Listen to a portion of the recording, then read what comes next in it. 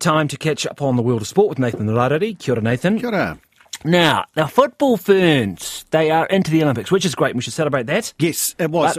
But 11-1? I mean, you beat the team to get to the Olympics 11-1? And it's quite hard too, because that team from the Solomon Islands, they're all amateurs. They were ranked 109th in the world. The football ferns full of professionals. And there's just a huge difference between someone that's good at something and goes to the gym twice a week and someone that's there every day. And that was plainly on display. However, you can only beat what's in front of you. So good on the ferns for doing that. So they qualify for the Paris Olympics, which is in July and August. Now, there are 6 teams that have qualified through. We are one of them. Of course, France get a space because they are there internationally.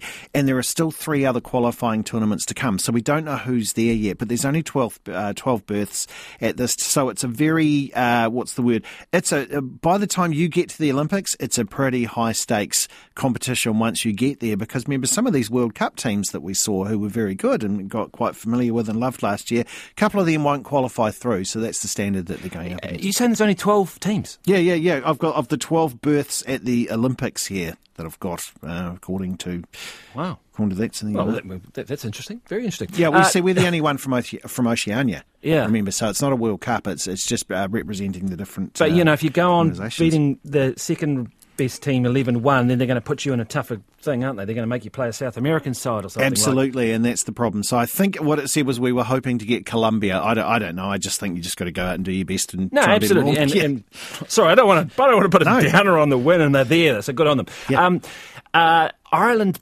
basketball. This is a bit of a controversy. Yes, this one jumped slightly out of sport, but besides sport, we'll call it somewhat sport adjacent. Basketball Ireland, they were just playing. You remember a couple of weeks ago we were talking about the tall ferns trying to qualify for the Olympics. The Irish were also in a tournament. Now, their Instagram page has just been permanently disabled. And if you're going, it's just social media, no, but a lot of sports organisations use these now as a way of communicating, as a way of promoting themselves, and also, I guess bringing some money in.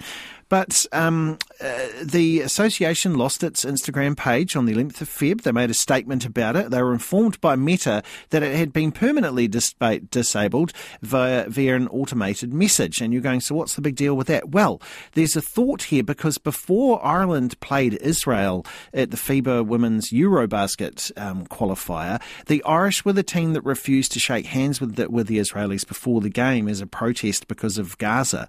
So they feel, isn't it a bizarre coincidence that this happened, and then we're the only sports team in the world that's all of a sudden had our Instagram page disabled because of, as they say, an automated message complaint. So we will keep an eye on that one, because that doesn't seem like the right reason to go and suspend an account there, Corinne. That will be interesting to see. Thank you very much, Nathan Rarere.